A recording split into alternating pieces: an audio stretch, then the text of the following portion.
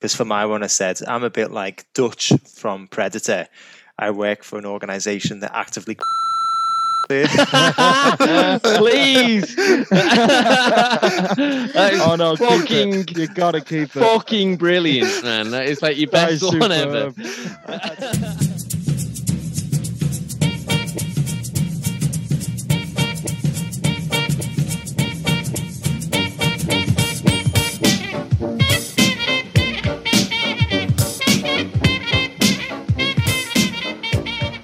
Hello, everyone, and welcome to Films on Trial. I'm Gav.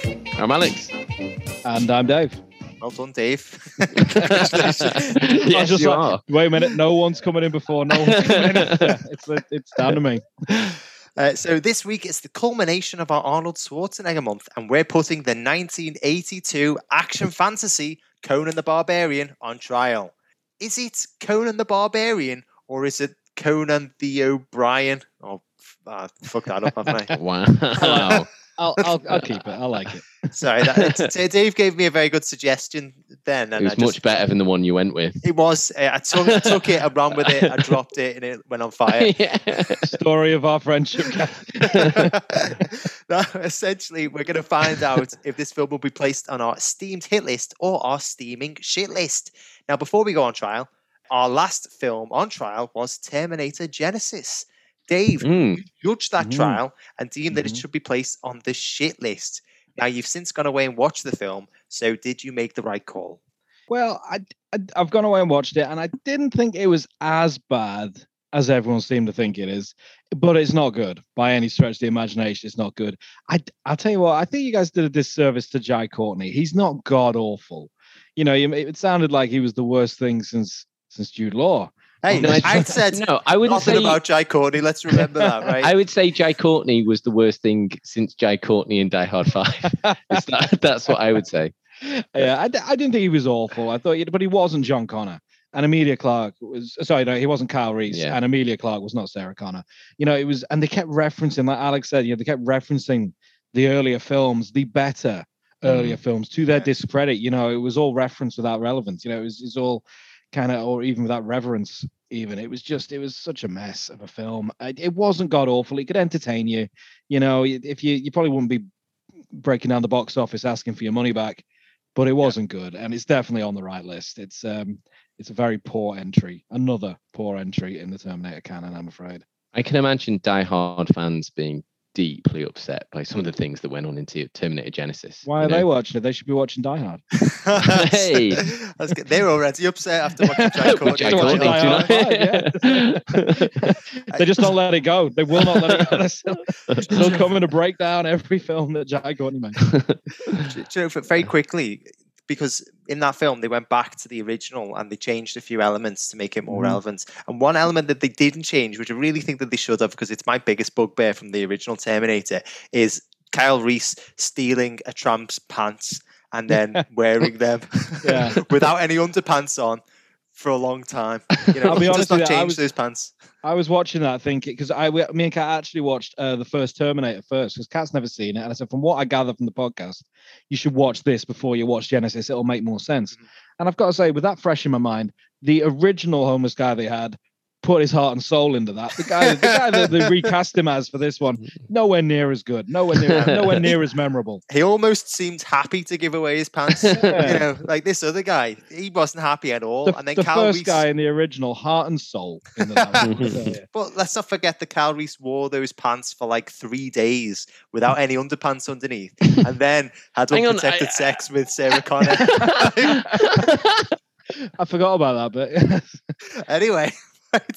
Let's move very swiftly on. Lest we forget, lest we forget that fact.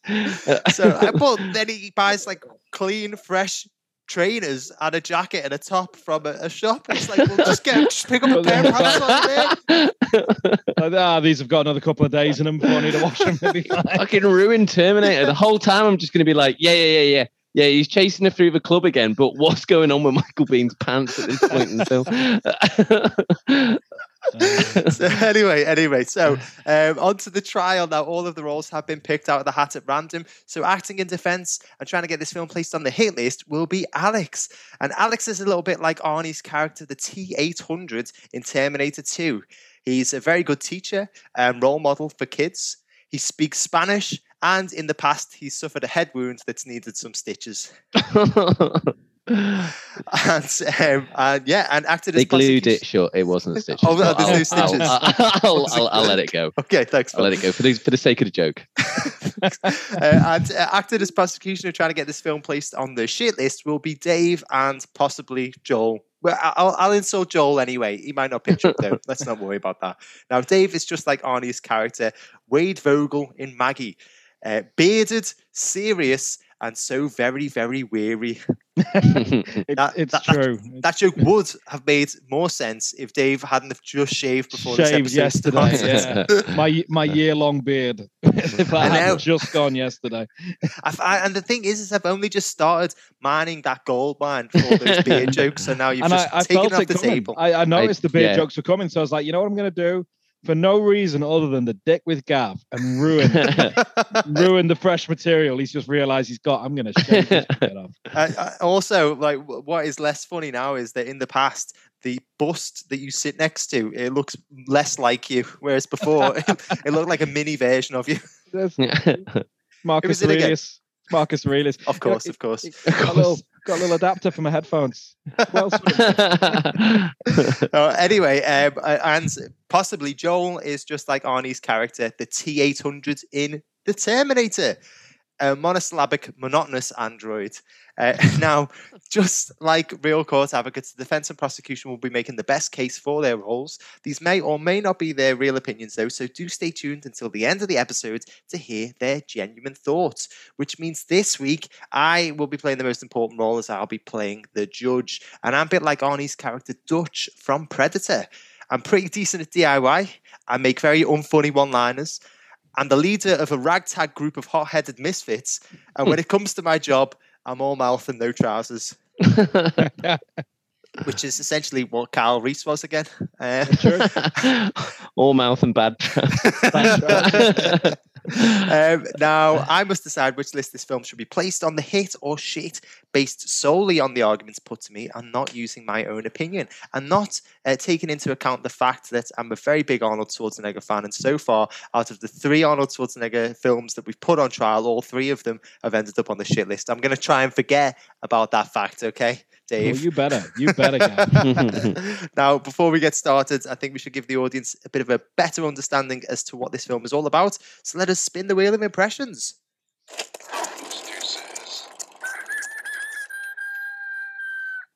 So it's landed on the big question mark, which means judge's choice. So I get to pick who is going to do today's impression, and I think it's going to be Alex. Now, the thing is that like every week we've all been doing an impression of Arnold Schwarzenegger. So I think, Alex, you've already done one. I have. Anybody else that we can ask? Well, I do a fabulous impression, and I hope you know who I do a fabulous impression of. James Earl Jones. It's not James Earl Jones. You don't know yet. You haven't done one. I do know that one. Yeah, we all know you do a good side of, but yeah. Come on.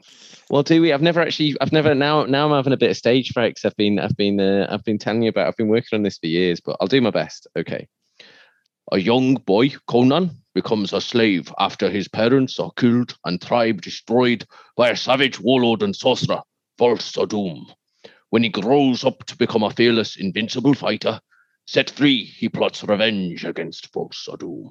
It's good. It was a little bit Tom Jones, but you know what? I thought it was a little bit like. I thought it was a bit like the big tree out of Lord of the Rings. By the end, another Welsh legend, John Rhys Davies. Yeah, I think I was just a big tree by the end. I don't think there was any side off in there at all. I'm really quite disappointed. There was plenty of side off in there as well. You guys are just being nice. No, I thought it was also look on the bright bit... side. That would pass for side of Tom Jones and John Rhys Davies. And also, I thought as well, Sean Connery in Highlander. Thanks. That'll be the Spanish that was sneaking in. Exactly. Okay, right. I think I've got all I want from that, and it's going to end up on the hit list. So thanks, guys. We'll be in yours next week. All right. Okay. Right. let's start the trial now. I want a bit of an overview from the defense. So, Alex, tell me a little bit. What is this film all about? And can you tell me why it's good? Why it should be on the hit list? So, I will tell you the plot in extremely short amounts of time. Conan is orphaned at a young age by people who come in and raid his village. He then gets revenge and goes on a quest for revenge. And at the end of the film, he gets revenge. And that's the plot. Do you know what I mean? Sounds great. That is the simple plot. We are not talking Terminator Genesis like last week, where we have to spend 15 minutes trying to unpick what the hell is going on. This is probably one of the simplest plots that we've of a film that we've put on trial. There's a little bit more to it. I'd say that he's orphaned at a younger age. Then he sort of grows up. He grows up sort of. He has to be. He's put on this sort of almost like a donkey around a mill. He's sort of put on to walk around that. He trains up. He beefs up. He becomes stronger. He's eventually taken and becomes a gladiator, and is eventually released after years of weapons training. And that's when he sort of goes on his adventures. Meets Sandal Bergman and I can't remember the other guy's name. Valeria, is the character's name. Valeria and Subutai. Valeria is sort of his love interest, and Subutai is sort of his best friend. And they all go on a quest to kill the person who orphaned Conan in the first place. It's you know what? I'm going to say some things that I did not think I'd be talking about when I was talking about Conan the Barbarian. And I'd say that in many ways, there are some it's a really beautifully directed film. And I didn't think I'd be saying this about Conan the Barbarian. I was expecting sort of like ironic laughs, cheesy one-liners, pretty sort of like bad action, and just a lot of exposition and a lot of just faffing around, really. What I didn't expect is the first 30 minutes of this film is almost no speaking. It's a lot of like just being shown. The direction is absolutely outstanding in this. And it's what I really love about it is there's a lot of show, not tell. So it's a very simple story, but there's an awful lot going on within it. And with a beautiful score as well, which I'm sure we'll go into a bit later, this film really captured me and brought me in, and I really enjoyed it.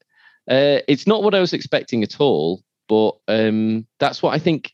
What I'd say this film has in abundance, and what made me really like it, is it's just very charming. There's just a lot of charm to Conan the Barbarian. It's not by any means faultless. I'm sure, Dave will have things to say, and I'll agree with, I'm sure, quite a lot of it. But there's a lot of charm to it. Arnie is perfect in this role. It's 1982, which is obviously very early on in Arnie's career, and as we sort of. I know, Gav, I'm going to have to just not look at you as I say this, but as we discussed in like The Running Man and Raw Deal, he might not have been up to much actor-wise that he might have been up to later on in his career when he became the fabulous Oscar. Alex, just spit it out, man. Are you saying that Arnold Schwarzenegger is not a good actor in this? I'm saying that in 1982 he's not a good actor, but that this role is perfect for him because it doesn't actually stretch him much. Conan is a character from a series of novels by Robert E. Howard, and the main thing is he's just a strong, extremely strong, buff guy who, without any, he doesn't really use cunning or anything like that. He just uses a sword and just slices his way through his problems, and that's what makes it fun. It's a good sword and sorcery flick, probably I'd say the most classic sword and sorcery flick. If you didn't have, I'd also say a big argument for you, Gav, is if you didn't have Conan the Barbarian, I'd argue you would have no Arnold Schwarzenegger, because it was only because of Conan the Barbarian that he got noticed for Terminator, and it's only with Terminator that you got Arnold Schwarzenegger. So this is the film that really launched him, as Arnold Schwarzenegger himself knows. And yeah, it's just, it's this perfect vehicle for him, so it's fun to watch Arnie. And it's a good, fun flick, but it's also, and this is what's surprising about it, really beautifully directed with an amazing score to go along with it. So there's a lot to take away from this film. A lot to enjoy. Thank you, Alex. That sounded amazing. I mean, I feel like I don't even have to ask the prosecution about their opinions now. Well, let's not. I can talk more. Okay, yeah. Alex, please tell me more. No. I think I need to be a bit fair here. Dave, why is this a bad film? You need to pretend at least that you're going to be fair on this one. Dave, why is a film starring James Earl Jones and Max von Sydow, two of probably your acting heroes, why is it a bad film?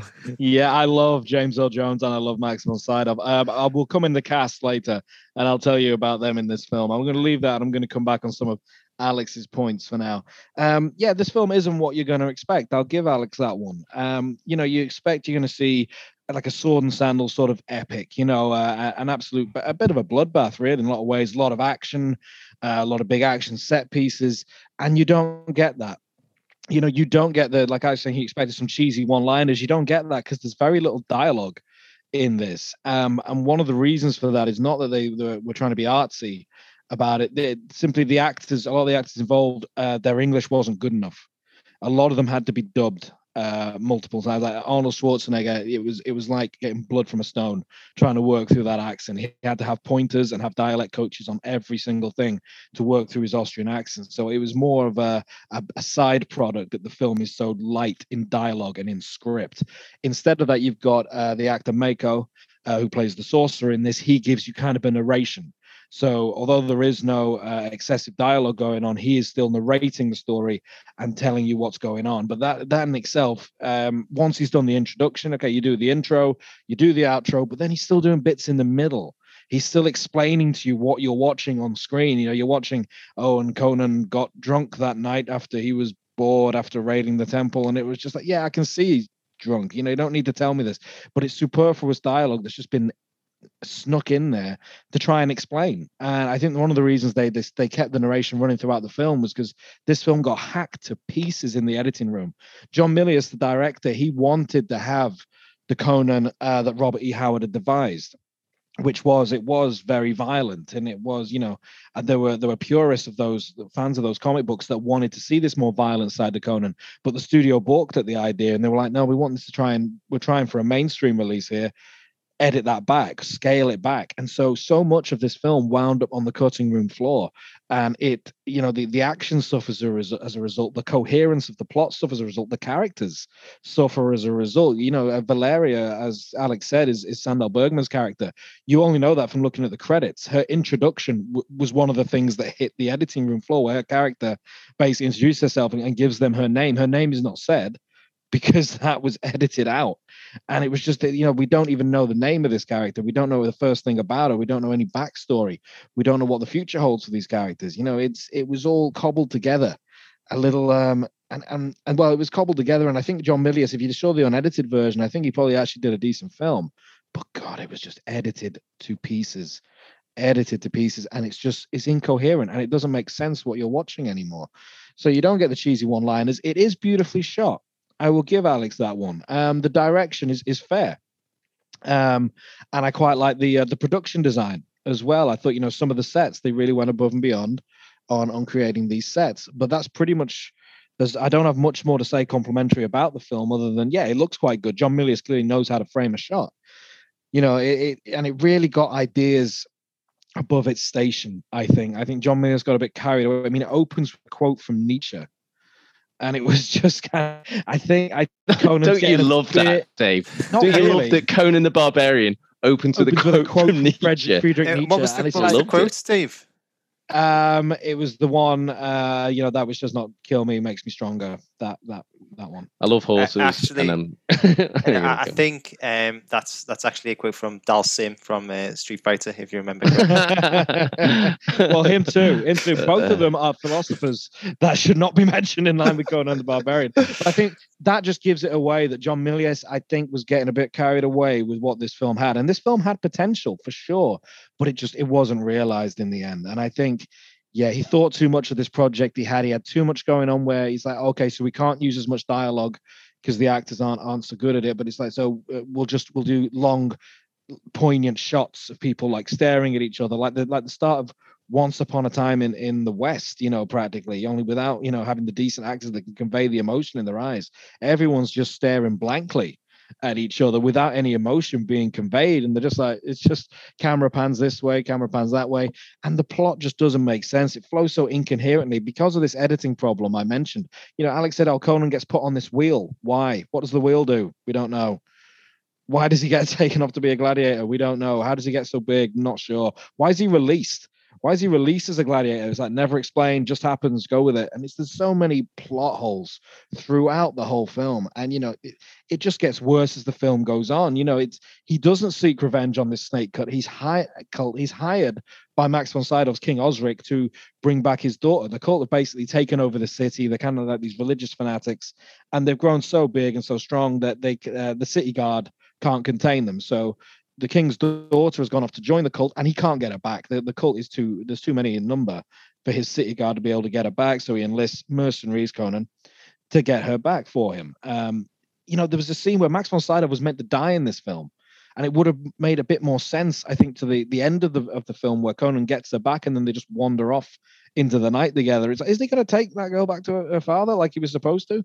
But it's no, Max von Sydow's died, and they just edited that out. You know, the plot jumps around and it doesn't make sense. I think it did when John Milius first filmed it. I think it did, but the end result is just nonsense. Okay, thanks, Dave. Alex, I know that you've actually read the original Conan novels, and you were quite a big fan of them. How did it translate to this film? And also, what have you got to say about Dave's comments about it being so overly edited that the story doesn't make sense? I just don't agree with that at all. I'll come to the Robert E. Howard bit, but no, I don't. That's just not true. I don't think what Dave's saying about it being edited out. There is something where they edited some of the violent scenes out, but the idea that it was hacked to pieces or that all of the bits were edited on the floor, I just don't think that's true. I think John Milius went for something here, and I think in many ways he achieved it. He managed to make a very coherent plot. I mean, the plot of Conan is so basic that it's completely coherent. Conan wants to get revenge. I mean, yeah, not every single little bit is explained, but it doesn't need to be. Do you need to know Valerius' name? Not really, because that's the kind of style that John Milius is going for. And I love it. I really enjoyed it. It's not at all what I expected. Not everything's explained, but not everything has to be. Why is he put on the wheel? I don't know, but it makes him strong, doesn't it? And it looks kind of cool. You know, that first bit, I'd say, is almost inspired by Spartacus. There's like this 20-minute section where he's like, there's complete silence and no one speaks. And you can't say that's because he didn't trust his actors to speak. That's clearly an artistic choice. And you can like it and you can not like it. But to say that he didn't trust his actors at all, I think that's stretching it a little bit. It's clearly John Milius was trying to do something that's very hard to do. It's hard to set up a film just showing you, just in a proper cinematic way, just showing it. And I think he did it because, yeah, probably I'd say with Arnie, it's probably best for him not to say as much. But I think that's going with the strengths of his actors and what he's working with. So I think John Milius made a good choice there. And when Arnie does speak, you do sort of listen to it because Arnie's got charm. You know, you're not going to say, I'm not saying he's a great actor, Gav, but I'm saying that, you know, we've said it before that Arnie's a movie star. So I couldn't figure that out. Was that a double negative? Not saying he's a great actor? I'm not wanting to not say that he's not a good star. Okay. He's a good star, and he conveys that. So no, I'd say the plot is coherent, and I wouldn't say it's been hacked to pieces. It's very, very easy to follow the plot of Conan the Barbarian. Coming to the Robert E. Howard, I do like the Robert E. Howard. There are problems with the Robert E. Howard novels. He was not a particularly happy man, and also there are elements in the novels of fascism and sort of supremacy and stuff like that in the original novels, which obviously they've got rid of in the film quite wisely. The books, you know, it's true to the books in the sense of it just brings across this. It's all about high adventure and people using might to get what they need out of things, and that's what it conveys. You know, you completely believe Conan is strong and, you know, ready to take on the world. I also think it's interesting. It had a thing we were talking about in Running Man was, you know, there wasn't much threat from the people. Actually, the people that Arnie fights in this are often bigger than him, so it does actually seem like he is sort of having to fight a greater threat than himself. So yeah, it does sort of follow enough of the Robert E. Howard stories to to keep it true to the books and true to the spirit of the books, but diverges enough to get away from the rather mucky, miry places that it could have fallen into. And yeah, it's a completely easy story and a lovely one to follow. Okay, right. Thank you very much, Alex. Dave, both of you have mentioned that it is an adventure film. Alex said that the novels are essentially high adventure. You had a couple of issues with it being edited. At the end of the day, it is an action-adventure film. What is the action like? What is the adventure like? Are there decent amounts of both of them left in the film, or are they edited out? They're not edited out. They're just not there.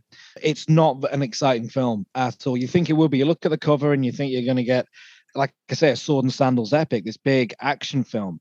And you just don't. The action set pieces are actually very few and far between. He prefers to stay on these, like I say, lingering shots and things like that, rather than actually getting into an action film. I'd say there's the opening scene, the raid on the village where Conan is orphaned. You see a couple of like snippets of gladiator fights. He raids the temple. They raid the temple a second time, and then there's the final battle in the ruins in the desert. That's about it. There's 5 action set pieces, some of them quite short. Is there a sixth? He chins a camel as well. Chins a camel. Yeah. Oh god, yeah. That's in this one. I thought it might be. He chins a camel. That is another thing that John Milius didn't care about actors or animals getting hurt on the making of this. I looked at the credits at the end, and it doesn't have that disclaimer that no animals were. I'm pretty sure he chinned a camel in this. They had guys on board. Funny you should mention that they had guys on board making sure that they weren't hurting animals, and they couldn't put that disclaimer on because they saw numerous instances of animals getting hurt making this. Oh my god! To be fair to John Milius, plenty of actors got hurt making this as well. He was devil may care with his directing. There's a scene where Conan's fighting that rubber snake in the pit. It's awful special effects. Awful special effects. He's fighting this giant snake, and there's arrows hitting the snake over his head. Those arrows were not on a wire. They were actually being shot from a bow. I kid you not, by John Milius himself. By John Milius, It was determined that he was the best archer on set. So he was actually firing arrows away from Arnold Schwarzenegger. And you got Sandahl Bergman getting a hand cut open in a sword fight. You've got a stuntman breaking his leg. You've got people getting injured left, right, and center, and then animals getting hurt as well. So yeah, it's funny Alex had mentioned the chinning the camel. Yeah, there's plenty of instances of recklessness, I think, on John Milius's part. But hey, I'm sure I read something a while ago about John Milius saying that he knew that he'd done a good job, like in the days of filming, if Arnold Schwarzenegger. He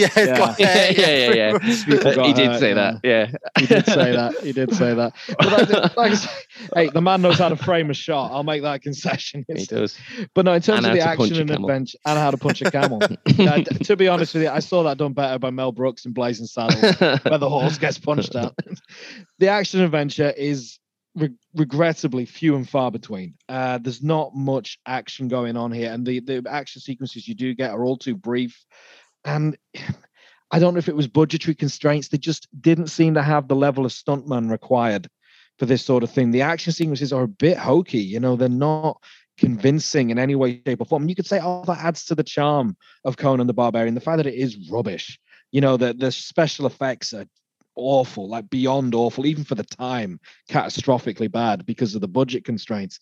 And the fights are just so unrealistic and just terrible. It's just like, it's awful. The action is awful because it's just, and I think it's down to the stuntmen not being maybe as on the same level as other Hollywood stuntmen for the time. I think there were some serious budgetary constraints. That's why they didn't get the director they wanted, first of all. And John Milius could do it for like half of what the previous director said they needed. But I think those constraints come out in the finished product. And, he made his film, sure, but the action is poor. It's genuinely poor. And the adventure, I think, suffers as a result of that. There's just not much to talk about there. There's some pretty poor sequences, to be honest with you. I mean, the one at the orgy is just god awful. I mean, did you wonder what that green soup was about with like rubber hands? Yeah. they've got this. It's an orgy, right? That's the one where James Earl Jones turns into a snake for some reason. That's probably the best. That's probably the best special effect in the whole film, and it's still hokey. It's go, Alex. Yeah. Right. I'm sorry, but Dave, you cannot tell me you didn't enjoy the bit where James Earl Jones' primary weapon, right, is he gets the snake and he rubs it till it goes stiff. All right. Right. And then he fires it like an arrow at his target. Into someone. You can't tell me, Dave, when he did that, you weren't laughing or just enjoying it or just being like, wow. I'm great. laughing you know what I mean? at the film, though. I'm not laughing with it. He's not done that ironically. Oh, come on. I'm laughing at how terrible. You're telling me James Earl Jones and John Milius seriously rubbed a snake until it got stiff and then fired it, and everyone was like, that's a serious I think James Earl Jones is a consummate professional and did as he was told. John Milius, I don't know what he was thinking. Like I do think Dave's right. There is, I wouldn't say the action is like, oh my god, this is incredible, but there is charm to it. I just disagree with Dave there. There is a lot of charm to the action. There's quite a lot of blood packs. There's quite a gory film. I know we said we edited it to get rid of some of the violence, but actually this film had nothing to do for it. Speak for yourself. I had nothing to do with the editing. You were the one responsible for punching the camel, weren't you, Dave? yeah. And if anything, I said I wanted more camels to be punched. He was the one who got the idea with the snakes getting straight as well. Do you know what I mean? I wanted a domino effect. I wanted to punch one camel and take out a whole line of camels, a caravan, if you will. But, this is a film where a camel does get chinned and, snakes are fired at people from arrows and stuff like that. And there's some good horse riding. It's like we're saying, Dave, sort of said it's well shot. Well, the actions they can shot. ride horses. I'll give them that one. Yeah, they did. And the stuntmen, I think they did a fine job. I wouldn't say there's any point when you really think the stuntman's done a poor job. I like the action. It is a little hokey in places, but that does add to the charm completely.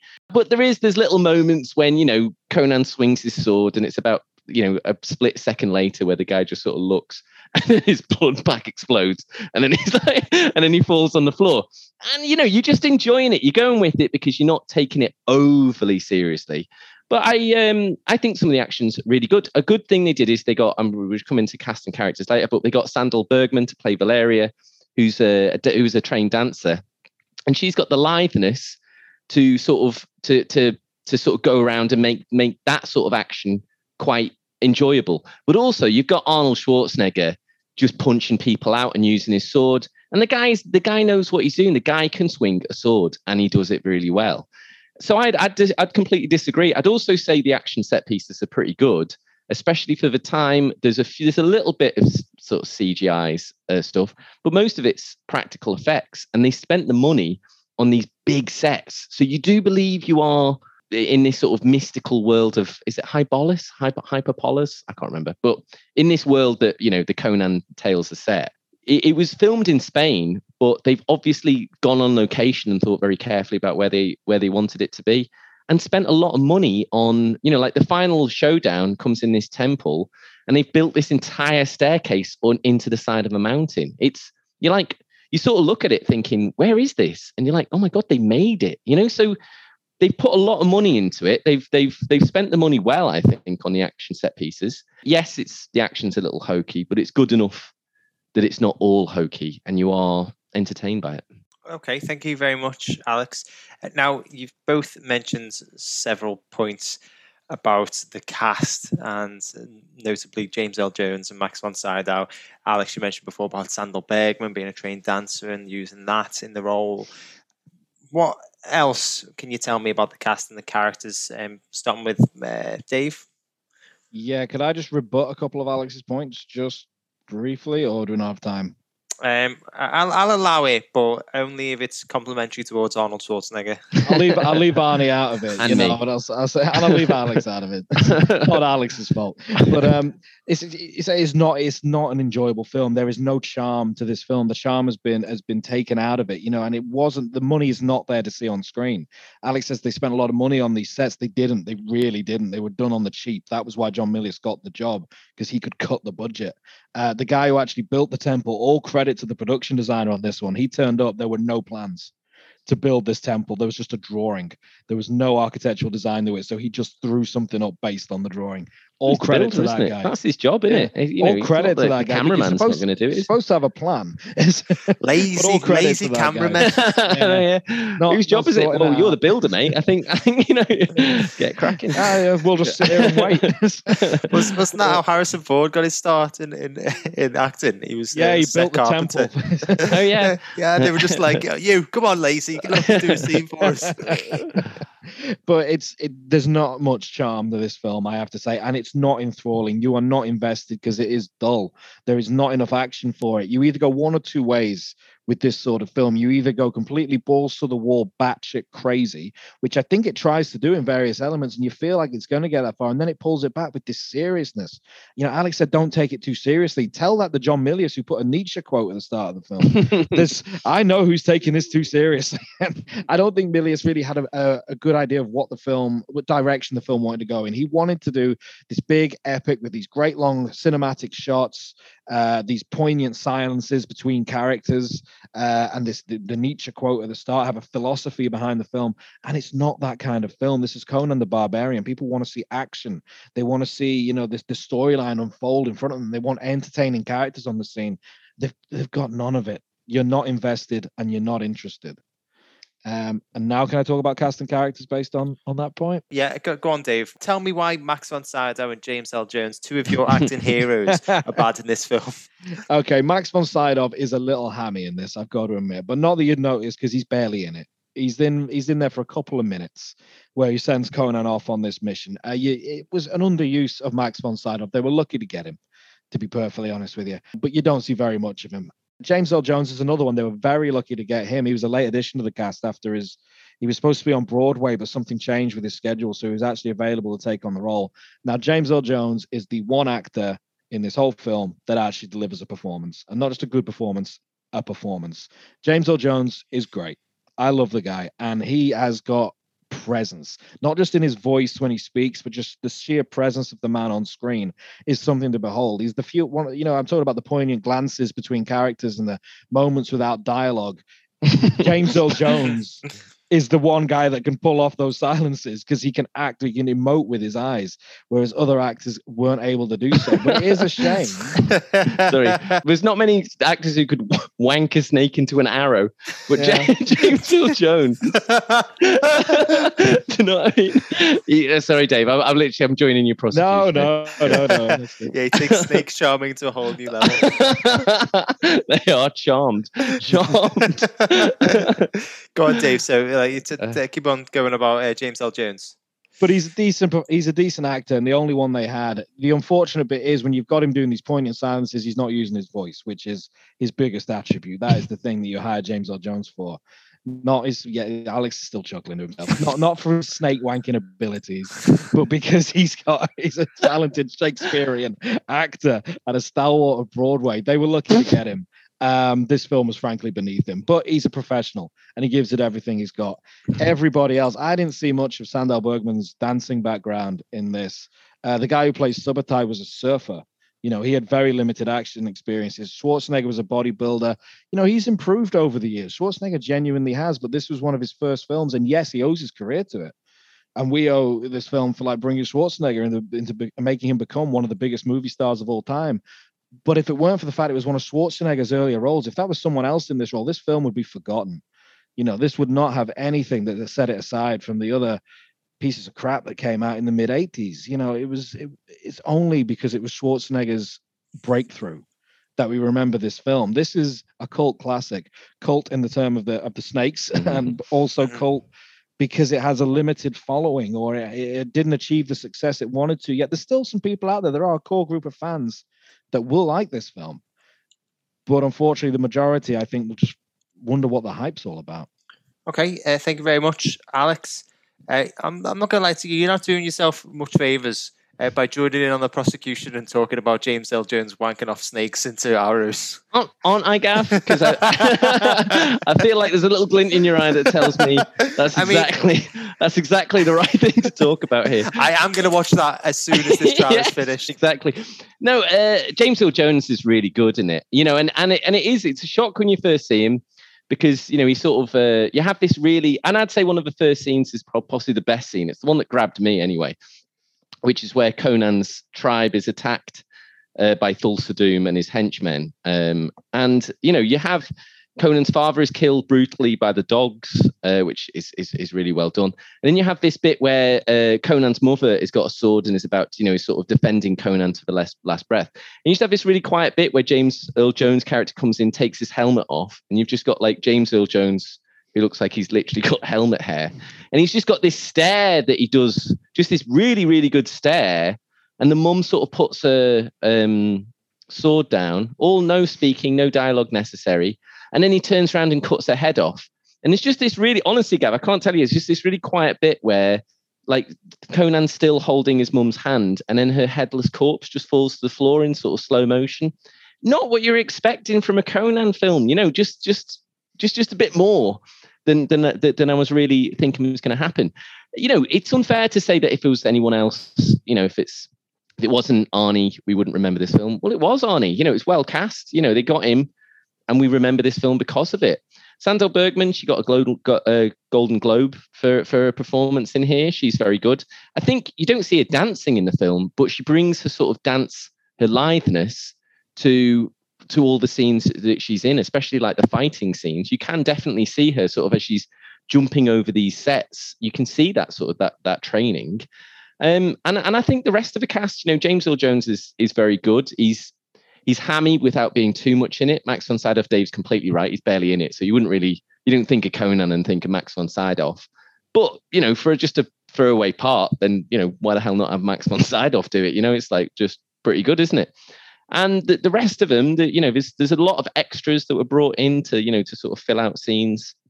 I think the acting is never going to, Arnold Schwarzenegger and Subotai, they're never going to really win any awards or something like that. But like I say, this is a film that doesn't have a heavy screenplay.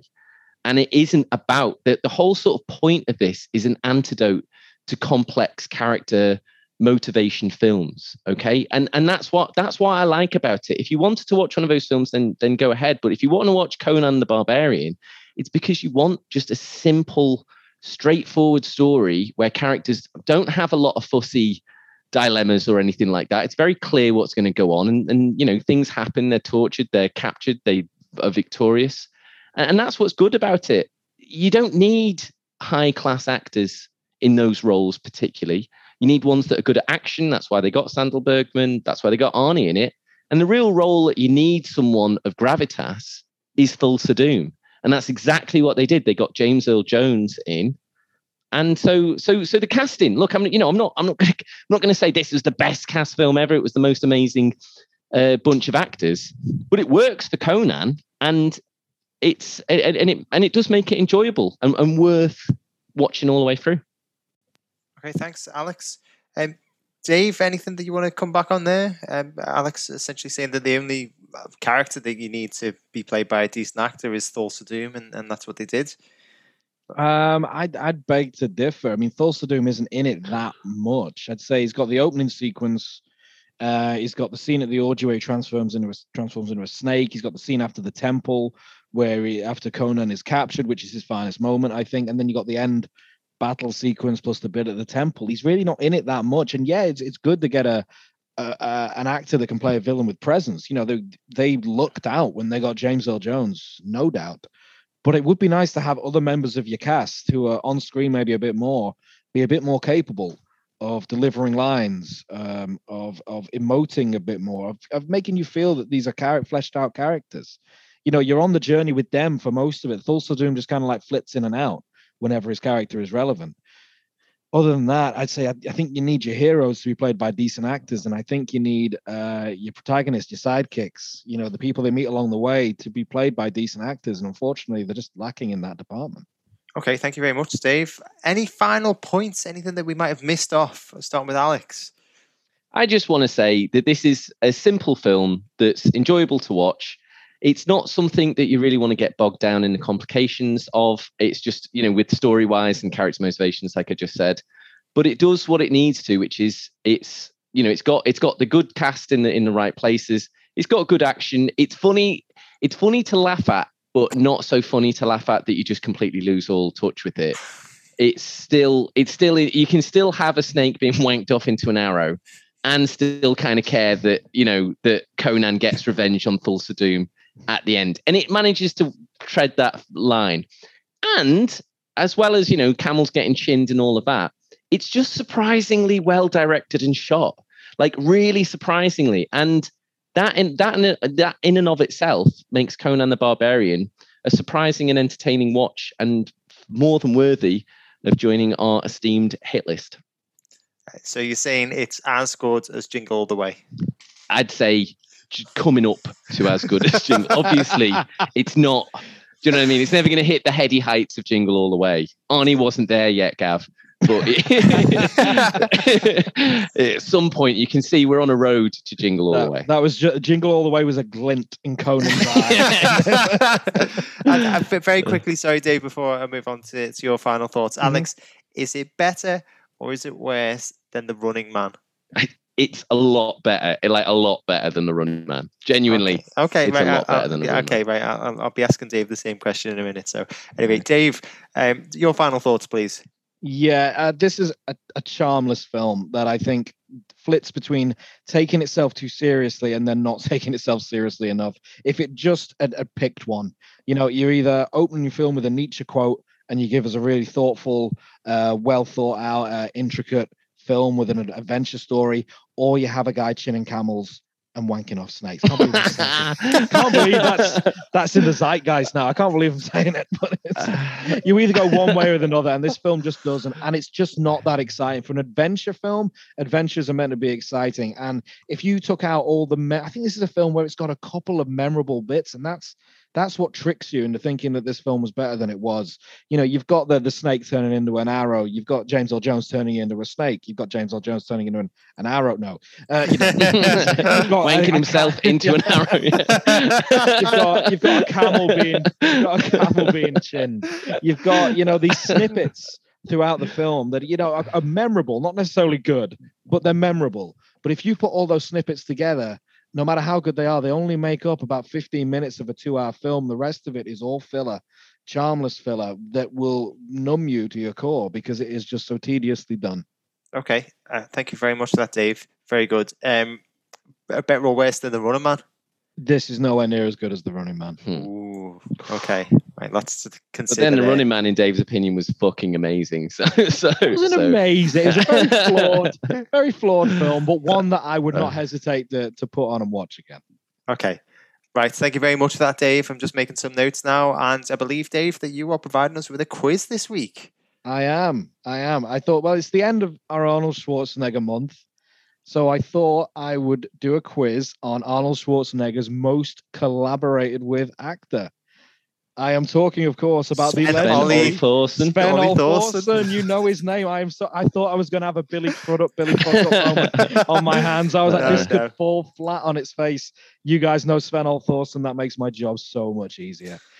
Essentially, what I'm going to give you, I'm just going to give you a couple of questions about Sven Thorson's career away from Arnie, and then we're going to play a little game. Not a quiz necessarily, a little game about Sven Thorson. And let's see how well you do. So essentially, this first spot could be rendered moot by the game, but we'll see how we go. This is a quiz I like to call Sven, you son of a bitch. Yeah, I'm so pleased you know who Sven Thorson is. It's Denmark's greatest gift to cinema. After Mads Mikkelsen, Connie Nielsen, Jesper Christensen, Lars von Trier, Viggo Mortensen, Ulrich Thomsen, Bridget Nielsen, and half of Scarlett Johansson. I didn't know Viggo Mortensen. Other than that, I think Sven Thorson's next on that list. He's up there in the top 50. Okay, so question number 1. Sven Thorson appeared briefly alongside Antonio Banderas as a foiled assassin in which hit list film? 13th Warriors. 13th Warrior is correct. I was going to say Spy Kids. No, that's not on the hit list yet. Not on the hit list yet. We're still working on it. Question number 2. Thorson had a significant role as the gladiator Tigris in Ridley Scott's Gladiator. It's the scene where he battles Russell Crowe. There's tigers coming out of pits. He's wearing a steel mask throughout. Where is Tigris from?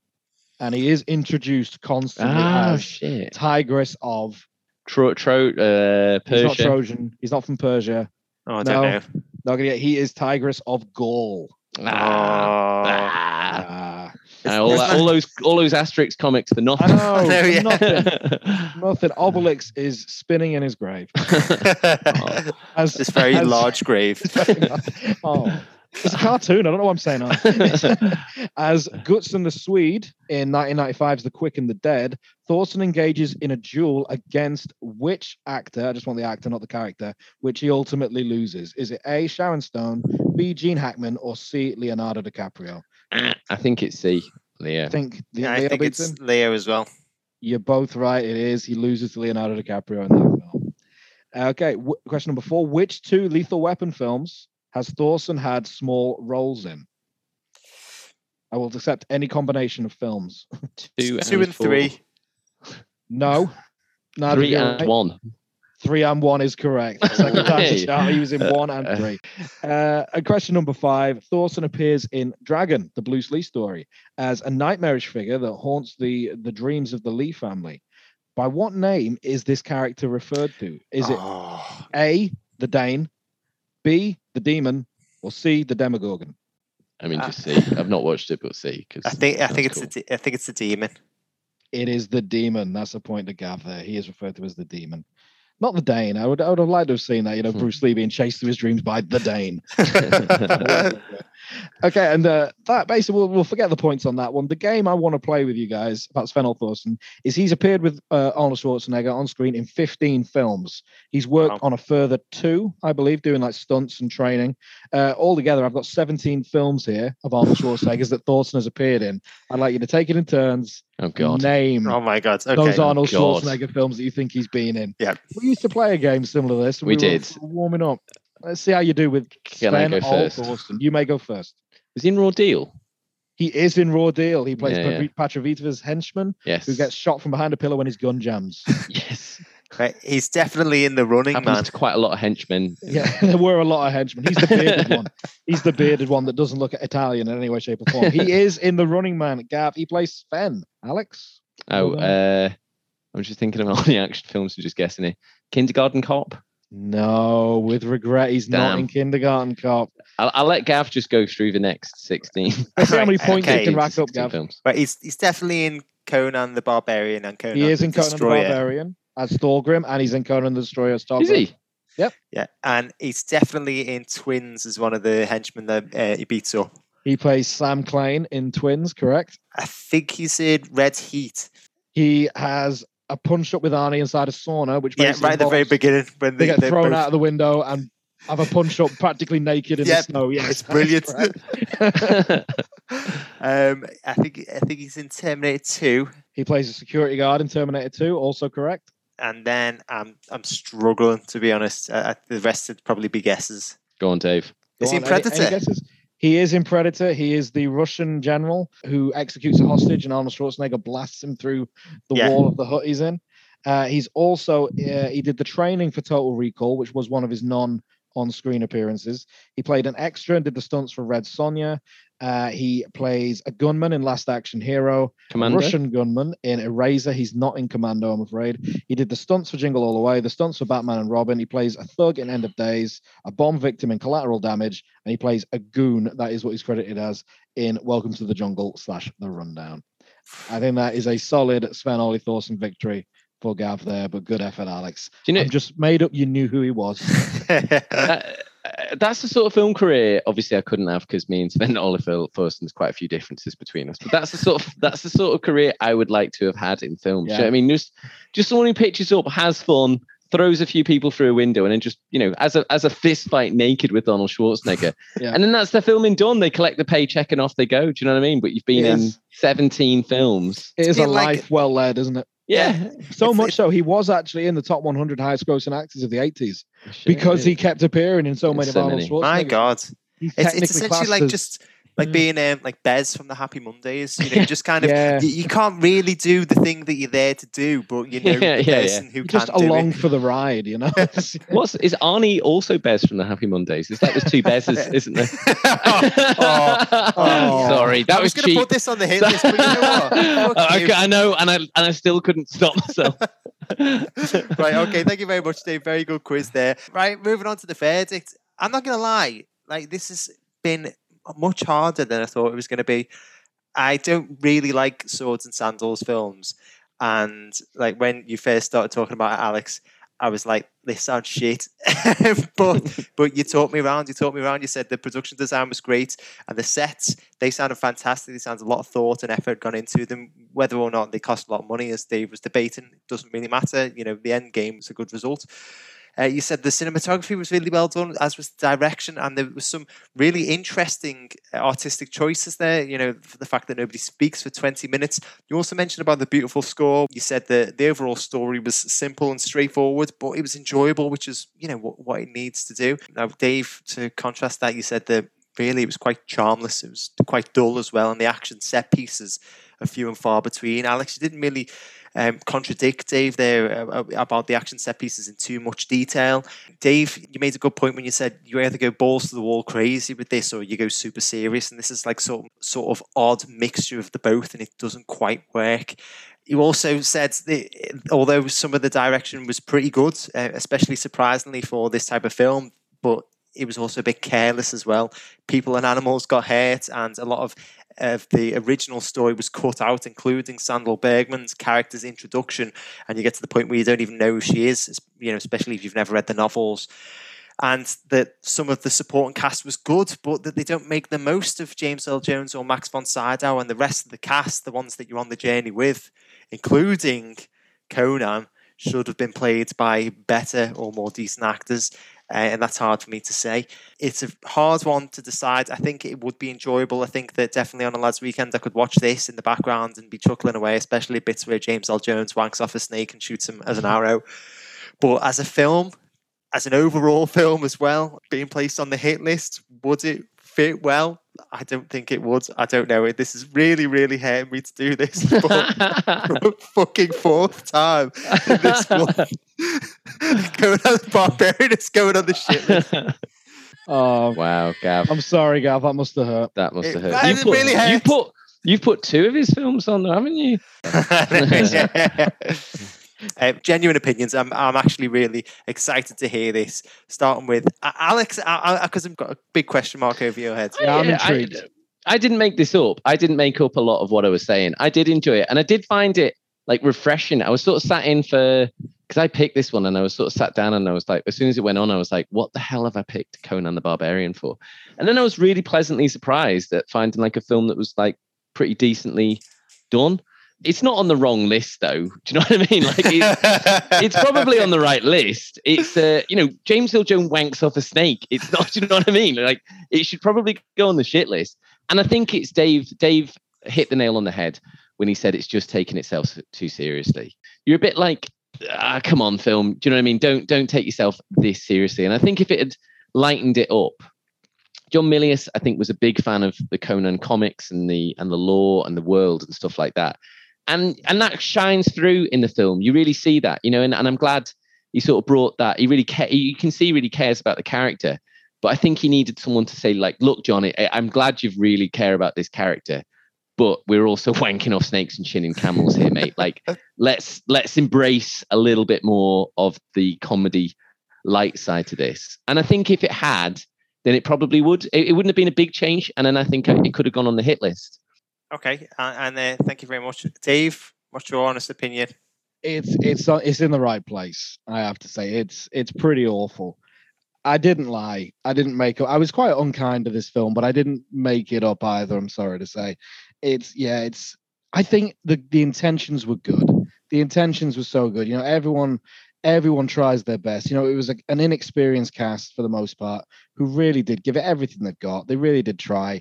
Like I mentioned, the production designer who had to build that temple without a plan, you know, and John Milius, who I think the studio did this film a huge disservice because they did make him go back and edit chunks out of it. You know, he had a vision for this film and they kind of took it from him.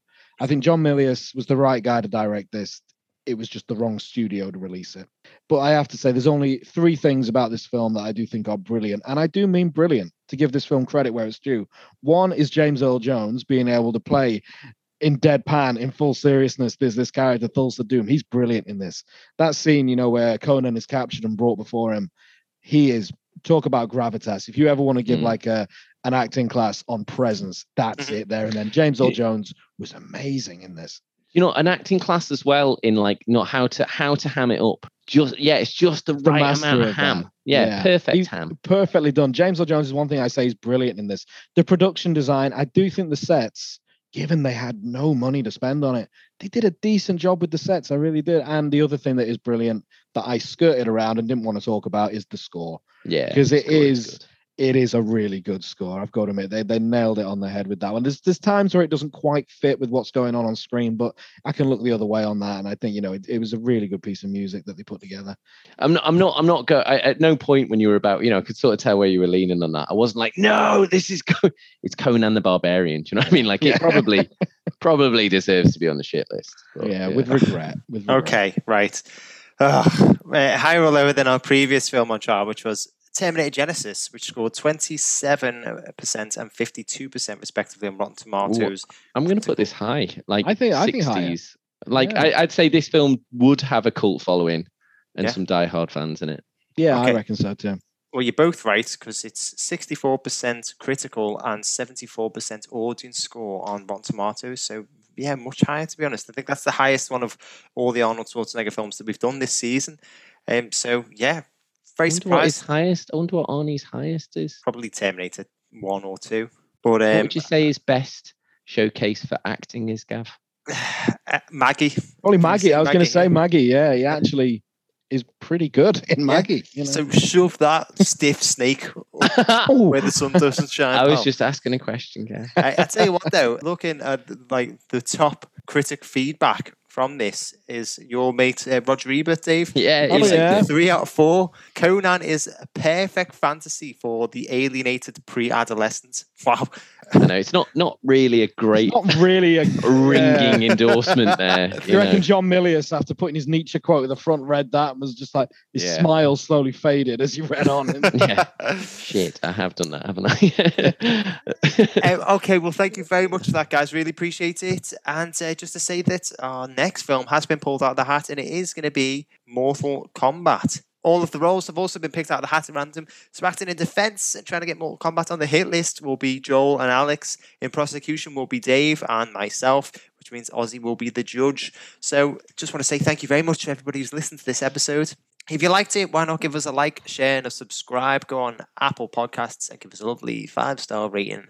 And you can catch more of our content at filmsontrial.co.uk. Follow us on social media, Twitter @FilmTrials or Films on Trial on Facebook, YouTube, and Instagram. That is it, Conan the Barbarian, and essentially all of the Arnold Schwarzenegger month has been a shit. I'm going to go and lie down and sob into my pillow, my Arnold Schwarzenegger shaped pillow. And we're going to be... it's a big pillow.